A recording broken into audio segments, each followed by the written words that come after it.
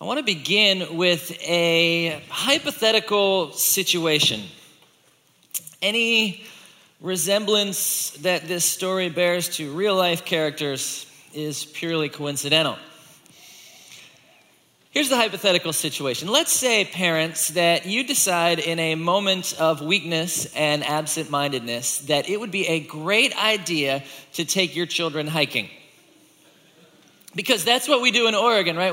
We love our nature. We love our rocks and trees and rivers, and we love to be out in them. And so you think this is going to be great. We'll have family time. We'll unplug the children from technology. We'll get out and we'll make some beautiful memories, right? That's what you think at the beginning of your endeavor.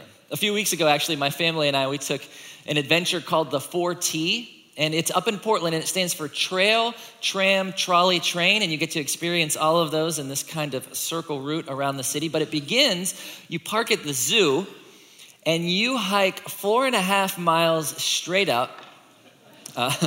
Actually, there's some straight down, too, because Portland is by no means flat.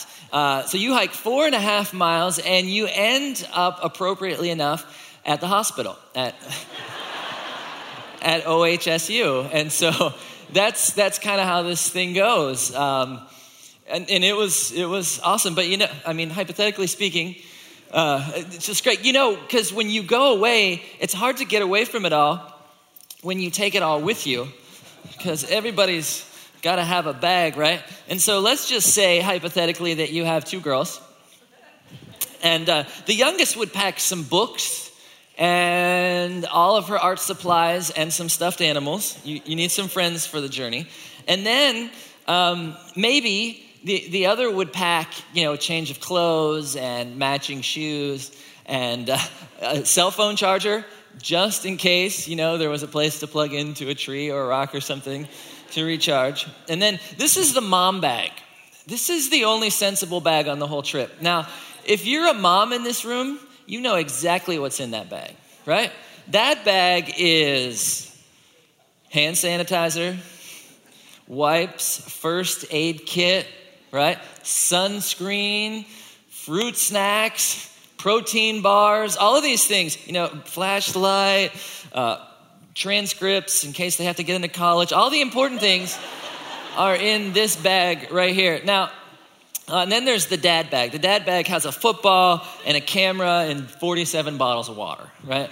Because that's what dad carries. And so you get there and you begin by, using the bathroom at the trailhead, and then you're glad you had the hand sanitizer.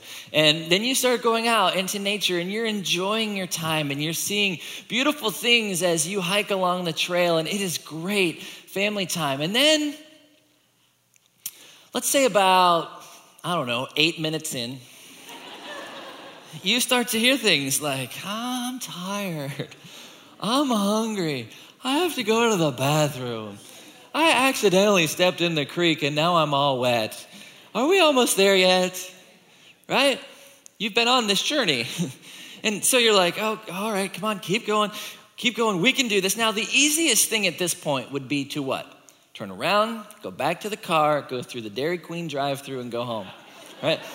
That would be the preferred route. Those would be the memories that you'd want to make. But you start by doing things like, okay, listen, I know you're tired, so I'll just grab this for you, and I'll carry this, and we're just going to keep going. We can make this thing. And then you're like, okay, I know you're really tired too, and if you do for one child, you do for the other. And so, okay, all right, I'll get this for you too. And then it's like, oh, I know the little one wants to be carried by mom, so you got to get the mom bag too. And then your journey looks like this. And you're like, these aren't the memories I want to make. Because there's a certain point where you stop and you say, this doesn't look like I thought it was going to look like. This isn't the adventure that I had planned. How come I have to carry all this stuff? And then that thought of, I don't think we're going to make it. Now, that journey can be a lot like your life journey. You can get to this point and you're like, oh, I have these great plans and adventure and vision. And then at a certain point you go, you know what? This doesn't look like I thought it was going to look. Why do I have to carry all this stuff around? Why is everything so heavy? And I'm not really sure I'm going to make it to the end. And so what do we do in moments like that? How do we continue to walk down the path when we just feel like so many things are against us? We're continuing in our series called Night Vision, Seeing God in the Dark. And we've talked about Job and we've talked about Jeremiah. And last week, Jennifer did a great job at leading us through Esther. And this week, we're going to look at one of the great narratives in Scripture. It's the story of Joseph. And Joseph is a great story because Joseph had to walk a path that didn't look like he thought it was going to look like. And he had to carry things that he shouldn't have had to carry. And yet somehow at the end of his journey, he came out of it with his faith intact. He came out of it still leaning on God, still trusting in God. And so how did he do that? And we want to take a look at that story. So if you have your Bibles, you can turn to Genesis chapter 37. If you want to grab a Bible out of the pew there, it's on page 61. And Genesis is right after the table of contents, conveniently enough. So you can get right there. Now, Genesis chapter 37 and verse 2, I just want to grab a piece of this to set the stage for our story. It says, this is the account of Jacob and his family. When Joseph was 17 years old. So the story begins, Joseph is 17. Now, we're going to look at a chunk of his life. If you look at Genesis 41, when he came into the service of Pharaoh, he was 30 years old. So we're going to look at this 13-year chunk of Joseph's life, the end of his teen years and all of his 20s. Verse 3 says, Jacob loved Joseph more than any of his other children because Joseph had been born to him in his old age. So one day Jacob had a special gift made for Joseph, a beautiful robe. But his brothers hated Joseph because their father loved him more than the rest of them. They couldn't say a kind word to him. And so already in this story, we see there's this tension. There's this tension in this family and between the brothers and Joseph. And if you look at it from the brothers' perspective, I mean, they're like, hey, yeah, you're dad's favorite. And they're not even making it up. It's true. It says so in Scripture. And how would it feel if you were one of those brothers to know that at best, you would always be second best? That you would always be in line behind the 11th of the 12 sons. Like, how did he get that far in the front? That you would always be vying for your father's affections. And so there was a tension there. And then Joseph began having these dreams. And the first dream he had, that they were out in the wheat field and they were tying up the stalks of grain. And his stalk stood up and 11 of the other ones bowed to his. And so, of course, he told his brothers, you want to hear something great? Here's this dream I had. Well, he has this other dream where it was the sun and the moon and 11 stars, and they all bowed to him as well. And so he went and he told his brothers, this is great. Now, it's not like these dreams need a lot of interpretation, right? It wasn't like Joseph was like, oh man, I just can't figure these things out. I'm stumped. Sun, moon, 11 stars. Wait, there's 11 of you. Could it be? Right? No, these are pretty self-explanatory dreams. And I'm not any kind of great student of psychology, but I do have two older brothers. And I know if I would have shared dreams like this with my older brothers, they would have dealt with me, right? They would have hogtied me, which they did a lot when I was a kid. And I deserved every one of them, right? But Joseph was quick to share these dreams with his brothers, and quite possibly the effects of his father's favoritism was starting to settle into his world. You know, maybe at a certain point, he began to really feel like, hey, I'm better than these guys. And this sense of superiority began to sink into his life, and it shows when he starts kind of sharing these things with mom and dad and all of the brothers. Now, one day, the older brothers, they're all out tending the flocks, and so Jacob sends Joseph out to just see how everything's going. Joseph gets to be the one to report back to dad. And as he goes out, he goes to the place where they're supposed to be, and they're not there. There happens to be a stranger there who points him further out into the wilderness to this place called Dothan. And he gets out there, and he sees his brothers there. Now, they see him first. They see him coming and they start talking amongst themselves. And they're like, I am sick of him. I'm sick of his dreams. I'm sick of his attitude. I'm sick of his ugly coat. Wears that all the time, never washes. It's disgusting. I hate it. And they're like, we're going to kill him. We're just done. we are going to kill him. Now, Reuben's the oldest brother of all of them. And he says, you know what we need to do instead? We'll just take him, we'll throw him in this cistern, this empty well, and we'll just let him die. That way we won't have any blood on our hands. We won't have to do anything. Throw him in the well, all done. Now, Reuben said this because in his mind, he was going to come back later and he was going to rescue Joseph. But in this story, Reuben, then from now on, he's absent. I don't know where he goes. I don't know if he's out at the shawarma stand getting lunch for everybody. I don't know what happens, but he's gone. So the rest of the brothers are around and they're like, oh, we're going to kill him. We're going to do something. And then all of a sudden, Judah, verse 26, it says, Judah said to his brothers, what will we gain by killing our brother? We'd have to cover up the crime. Instead of hurting him, let's sell him to those Ishmaelite traders. And then we get to this, which is one of my favorite parts of this story. They say this, after all, he is our brother, right? You're like, what a lovely little bit of compassion at the end of, let's kill him. No, let's sell him to slave traders, right? Well, he is our brother. We could probably make a buck off of him. So they sold him for 20 pieces of silver. Now I want to pause here for a minute. A lot of us know the end of the story. A lot of us know the redemption that happens at the end of the story, but let's live in this for just a minute. Joseph's 17 years old. Chapter 42, when the brothers are recounting this story, they said, he pleaded for his life.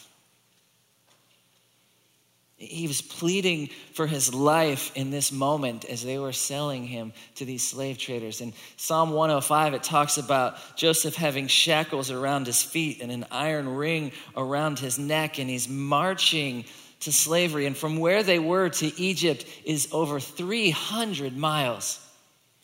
And can you imagine this journey as Joseph's walking, knowing that every step that he takes is a step further away from his family and everything that he knows? And you got to know that there was a point, maybe many points along this journey where he was just like, what happened? This doesn't look like I thought it was going to look like. I had dreams. God, you gave me dreams. What's with the dreams? I mean, how many times did he cry out to God for rescue, for release, for deliverance? And what was his answer from God? He just kept marching towards Egypt. At the end of that chapter, we see that he gets sold to Potiphar, who is the captain of the guard for Pharaoh. If we pick up the story in chapter 39, verse 2, it says, the Lord was with Joseph, so he succeeded in everything he did as he served in the home of his Egyptian master. God was with him, and so what he did was good. And Potiphar saw that, man, Joseph, what he touches is just great, so let's just give him more. And he gave him pretty much everything in the house. You run all of my affairs, I'll eat. Done. And so Joseph did, and it was good. Now, it says that Joseph was a very handsome and well-built young man, and Potiphar's wife soon began to look at him in that way. She began to pursue him. She began to proposition him. And it says in the story that this happened day after day after day after day. As a matter of fact, even at one point, she had all of the servants sent out of the house. And Joseph's there, and she's like, look, nobody else is around. Nobody else will know. Come with me. And when she first does it, Joseph's response is amazing. He says, look, the master trusts me with everything. He doesn't hold anything back except you. You're the wife. How could I do such a wicked thing, he says? It would be a great sin against God. Which is amazing to me. Why does he care? Why does he care if it's a sin against God at this point? He's been sold into slavery. He's hundreds of miles away from everything that he grew up with, and yet somehow in this story, his faith is still intact. And then he comes to this temptation, and what does he do? I mean, think about this temptation for a minute. First of all, it had to be a little bit flattering. It's finally like, okay, somebody wants me. That's kind of cool. And then it became commonplace. It just day after day after day after day, as she continued to pursue, continued to proposition him, it had to just become common to him. And then there's that point where nobody else will know. Nobody else is going to find out. So Joseph, what are you going to do in this moment? So she grabs him by his cloak, and what does he do? He runs. He runs away. He runs out of the house. He leaves her standing there with this cloak. And that's where we're like, yes, well done, Joseph. And we applaud his obedience and his boldness. And we know that God is going to say, Joseph, you did the right thing. Now you're free. But that's not how the story works, is it? Joseph makes the right choice. He does the God-honoring thing, and yet she's hanging on to this cloak. And when she gets stood up, she is angry. So she calls all the servants in, and she's like, yeah, you see this? He tried to come in and force himself on me. He's trying to make fun of us. Can you believe the nerve? And then when her husband came home, she told him the same story, and Joseph got thrown in prison. And that part of the story really bugs my sense of justice. I'm like, God, Joseph did the right thing. He obeyed. He took the bold step. He's still following you even in slavery. And then he gets thrown in prison? And think about Joseph for a minute. What did Joseph's prayer life look like at this time? How often did he cry out to God? How many times did he say, God, rescue me? God, bring relief to this situation. God, I need your deliverance. How many times did he say, God, are you listening to me? I mean, where was God when he was trapped in that cistern? Where was God when Joseph was being marched away in slavery? Where was God when Joseph was falsely accused? Where was God when Joseph was forgotten in prison? And maybe you're asking similar questions. God, how many times have I cried out to you? God, why aren't you listening to me? God, where were you when my marriage fell apart? God, where were you when that thing happened at my job? God, where were you when my children were suffering? God, where were you when the sickness came?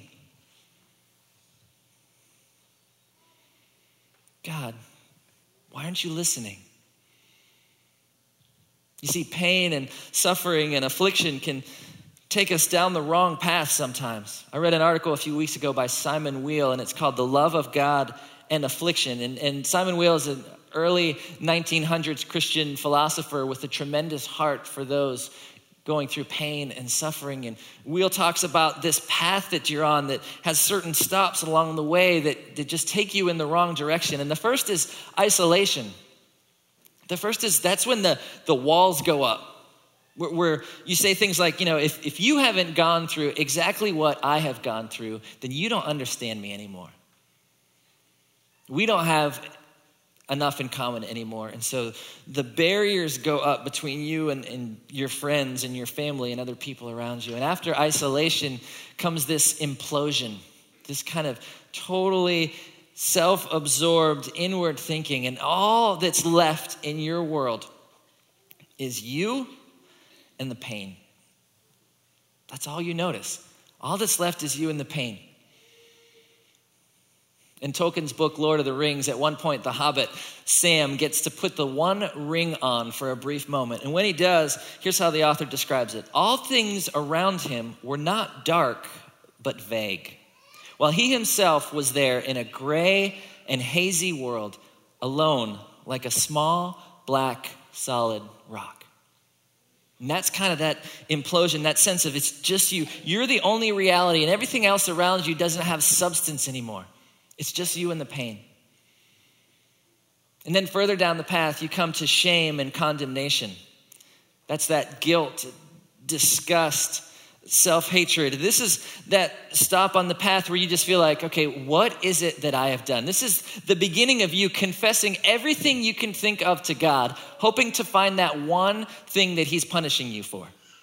So you're just racking your brain. You're like, okay, God, I'm sorry. I'm sorry for everything in my whole life. God, I'm sorry for ailment. In 6th grade, I pulled that chair out and somebody fell on the floor. Was that it? No, still suffering. Okay, God, 7th grade, I lied, I talked, hoping that God finally is going to be like, oh, that's it. Been waiting for that one.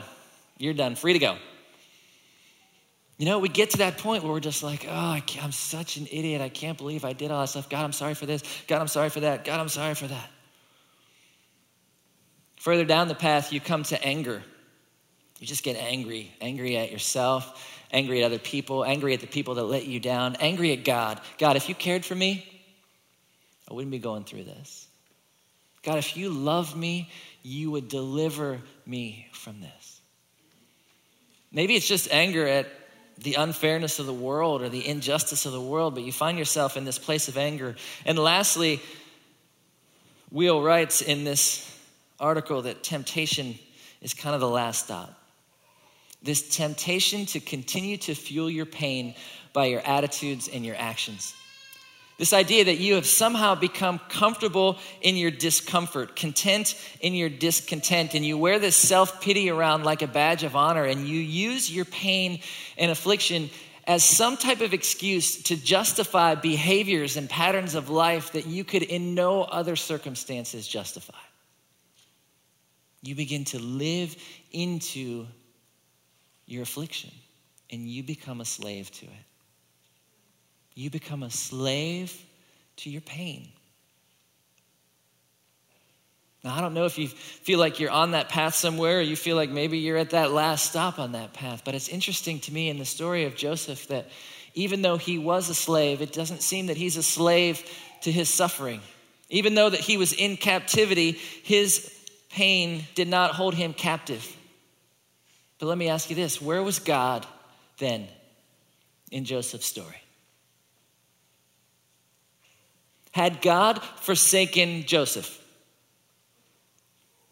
No. God was there. He was present. He was working. He was moving. He was in control. He was in all of the little details. You see, God's silence is not his absence. God's silence is not his absence. And in the beginning of chapter 39, when he was in Potiphar's house, it says, the Lord was with Joseph. In the middle of that same chapter, when he was in prison, it says, the Lord was with Joseph. Even in his plea for release and for deliverance, even though those went unanswered, God was with him. I mean, what if God would have rescued Joseph the first time he cried out? When he's pleading for his life with his brothers and to God, when he's in the cistern, and God would have just said, poof, here's a ladder. And he'd climb out and his brothers would be like, whoa, that was weird. Where'd that come from? How'd you get out here?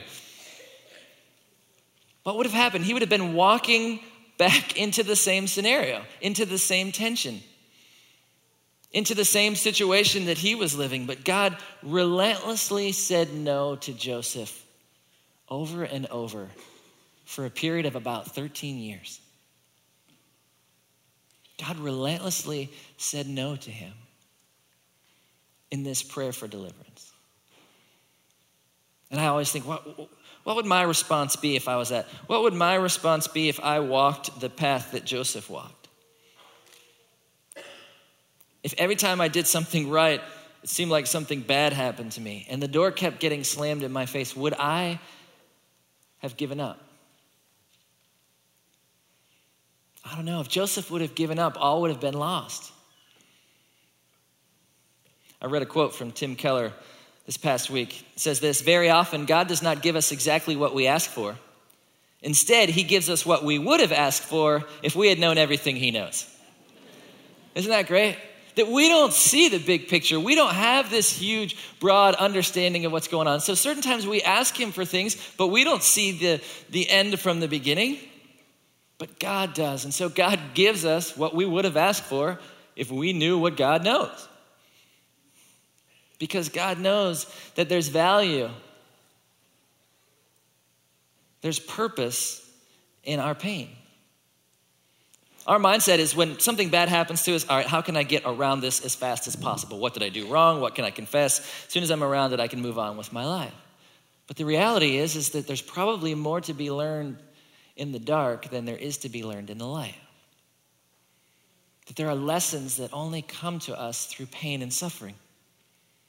Listen to this quote from Malcolm Muggeridge. It's a longer one, but stick with me. It says, contrary to what might be expected, I look back on experiences that at the time seemed especially desolating and painful with particular satisfaction.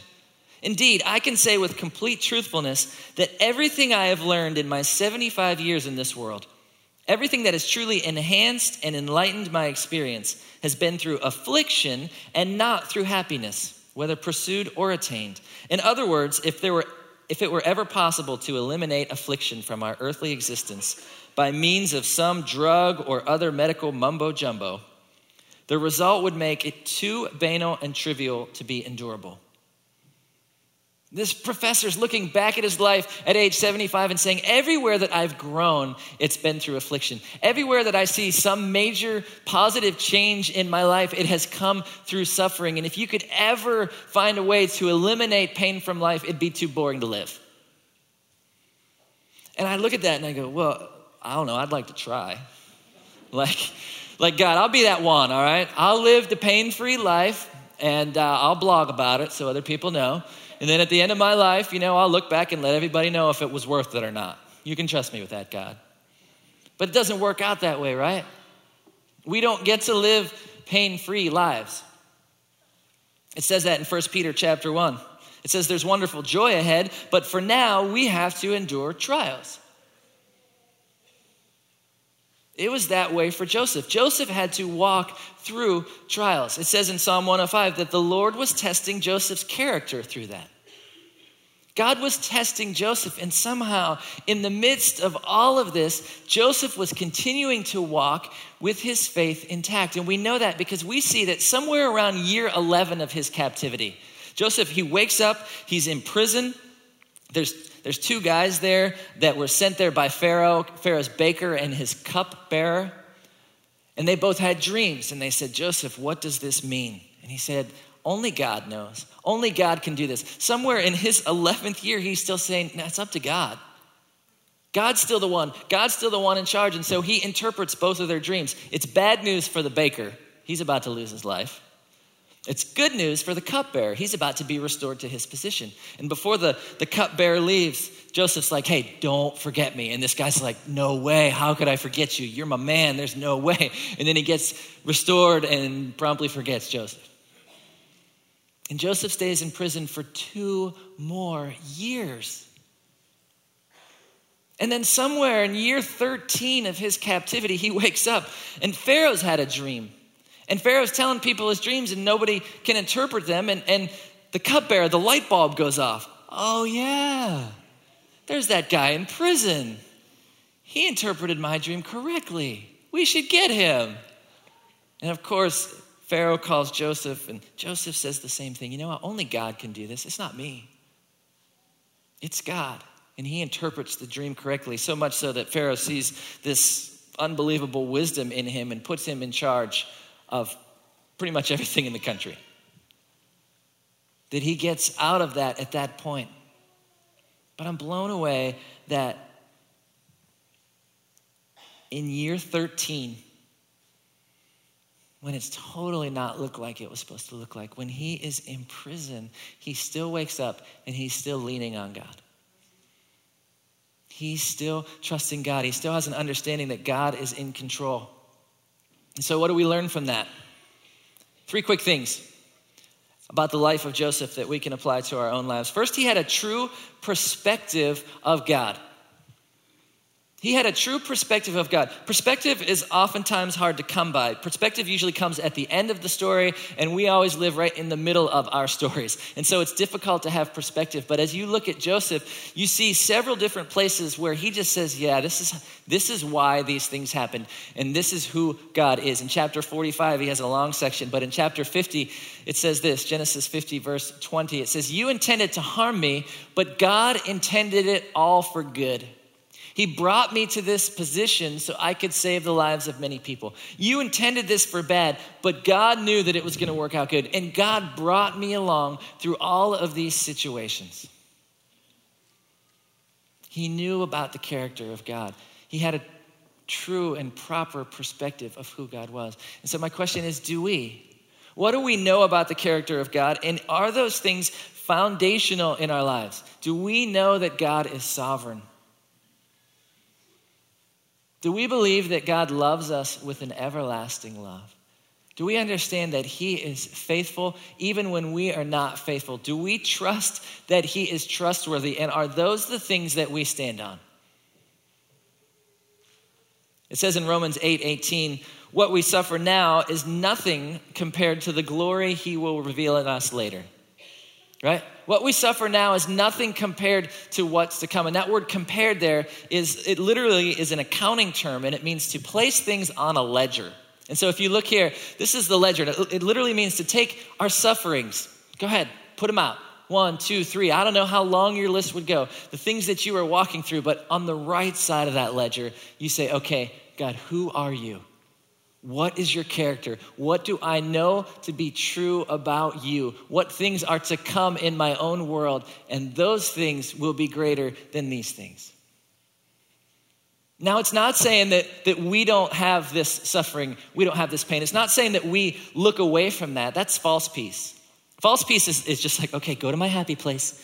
Go to my happy place. There's nothing wrong in my world. I'll just eat some ice cream and cookies. And it's going to be good. No suffering. That's false peace, right? Trying to ignore those things. But real peace is saying, okay, I can look at that ledger. I can look at all of those things on that left side and understand that, yeah, those are rough. But I can also look at the right side of that ledger and say, this is who God is. And these are the things that I am standing on. You see, what Joseph knew was that God was in control. God is sovereign, and God was in all of the details. You see, God's love and his presence are completely compatible with the terrible things that we have to walk through. God's presence, his love, it's compatible with that rough stuff that we have to go through. It's not like because one exists, the other can't exist. And so we can rejoice knowing we have a solid foundation. The first recorded sermon that we have of the great evangelist Jonathan Edwards was about how Christians can rejoice through pain. And he had 3 points to it, and they're great. First is this: God takes our bad things and he makes them good. Second thing is, our good things can't be taken away from us. And the third thing is that the greatest things are yet to come. That we will see God's face. Is that the true perspective we have of God? Second thing about Joseph is that he honored the principles of God. At any point, Joseph could have turned and walked away. Year 2, year 5, year 10, year 11, whatever, all of that he walked through, he could have turned and just walked away from God.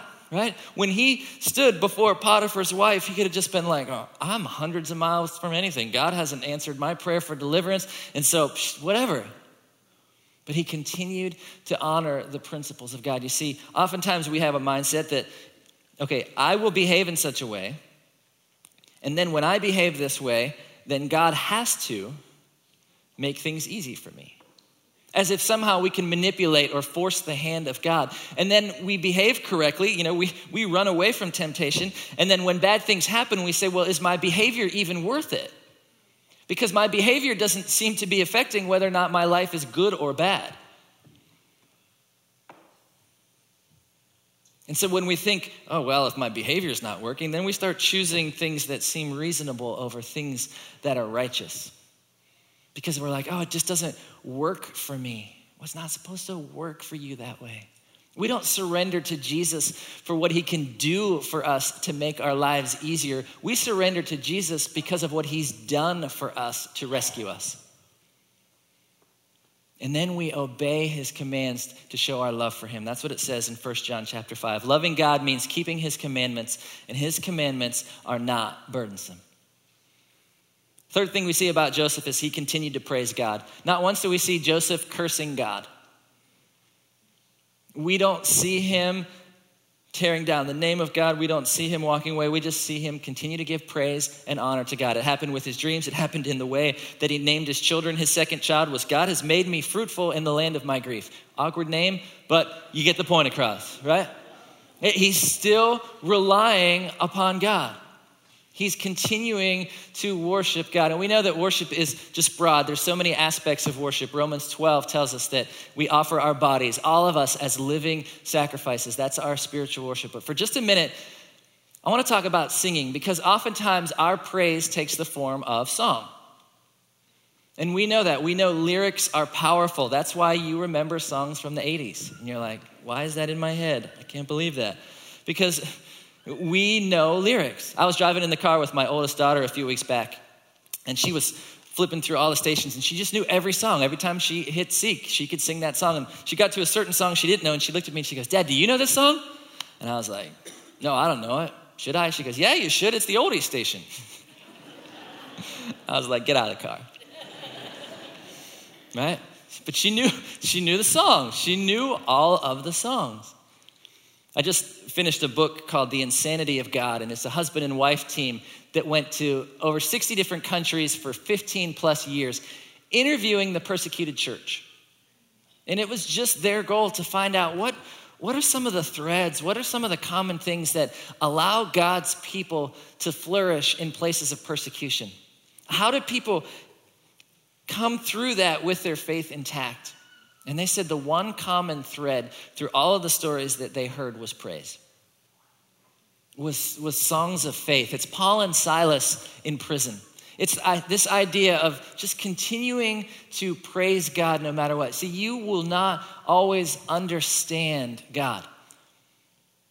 If God were small enough to understand, he wouldn't be big enough to be worshiped. We're not going to understand it, but we continue to give him praise. And so I don't know what it is that you're carrying. I don't know what burdens you're walking through. I probably know that life doesn't look like you thought it was going to look like. But know that God is present and that God is in control and that he is trustworthy. And he's taken all of this, like it says in Ephesians 1, he makes everything work out according to his plan. Would you pray with me? Jesus, we thank you for this story. The story of Joseph and for his perseverance. I thank you that we get to look at that and be encouraged by that. And God, I pray that you would give us the courage to continue to follow hard after you. Give us a clearer picture of who you are. Continue to allow us to honor your principles and give you praise. And Jesus, again, we thank you that you carried what you shouldn't have had to carry, that you suffered more than we'll ever know so that we could spend forever with you. And so we love you. We thank you. In your name, Jesus, amen.